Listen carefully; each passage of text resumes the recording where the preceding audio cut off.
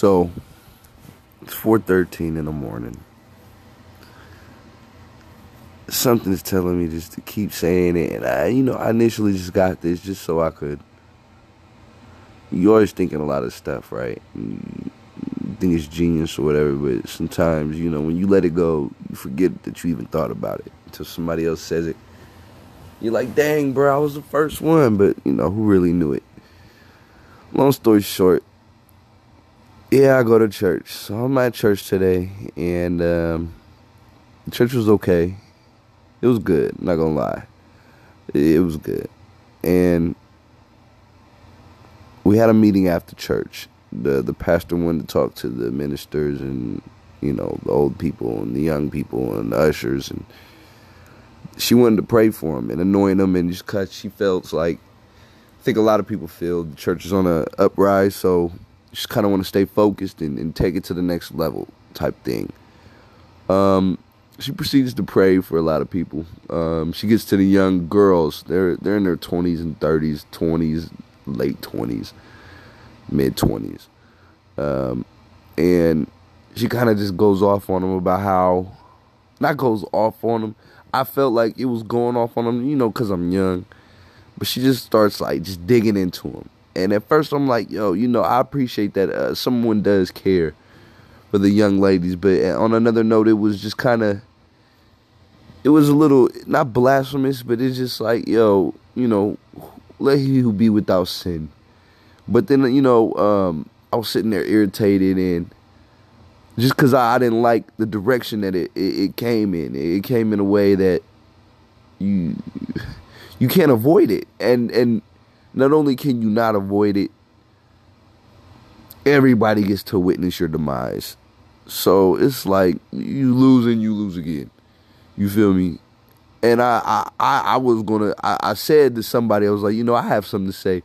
Who's going to talk to the older people about running their mouths too long and leaning to their own understanding and being deified and thinking that they have to speak in order for God's word to be crossed. And, a friend of mine, really good friend, had asked me if I wanted some chicken that was cooking, and I was just like, bro, I don't want no chicken, bro. Like, I want to say this to these old people, man. I'm tired of them, bro. Like, they act like they don't stink, bro. Like the knowledge they got, you know what I'm saying, is everything. You feel me? Like, sometimes I don't like old people, man, because you got to go through them.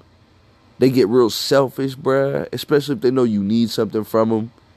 So it'll really mess you up, you know what I'm saying? Especially because they're very human nowadays. Like, and when I say that, I mean they're into themselves. Like, if they know no one's really feeling what God's saying them to do unless they're really paying attention like that. Because let's say they got a car or they got money or something and they know you going through something. And you need people, bruh. Let's just keep it 1,000. They won't do it or they won't do it. Whatever. Long story short, we go outside and I'm talking to my friend Reggie and I'm just telling him, like, these old people, they're getting at these kids, and, they don't send Oprah Winfrey to talk to high schoolers. And part of that, I think she don't have shit to say to them that they're going to understand. You know what I'm saying? You'll send like a little Uzi Vert, one of them little weird rainbow clowns. You feel me? Even if you don't want to, even if you feel like they don't have nothing to say, but they're going to relate better to them kids than you are. Like, if I'm going to talk to some 20-something or 30-somethings, they're not going to send, you can send a Jay-Z, but that's all, like, that's stretching, man, because you're not going to understand what he's talking about, everything. You haven't been through that process yet, so don't jump the process. You're going to send someone that's understanding 20s and 30s, maybe a little bit better than you, but that's right in that area you can understand. And that's what my friend Reggie is. So he kind of told me to humble myself and realize that everything ain't for me, Stuff that was being said, it wasn't for me. And that doesn't mean that I have to take offense to it. So don't take it personal.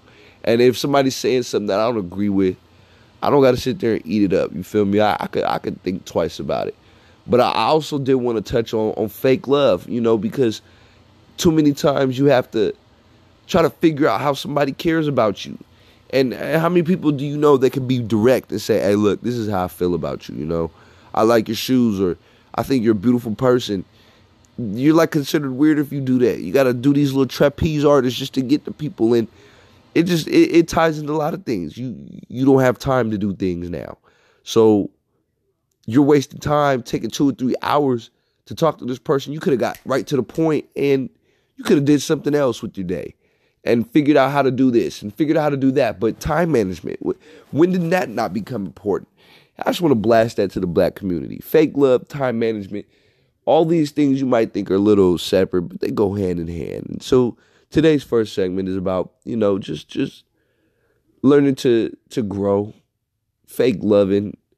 And when I mean fake loving, I mean learn how to say something to somebody that ain't about you, that you want to say, but you too scared to say. It takes courage to be brave, dog. It does, man. You have to be strong to be the person that you are nowadays, other than a follower. So this is my first pod. I kind of like this thing, and I don't know. I don't know.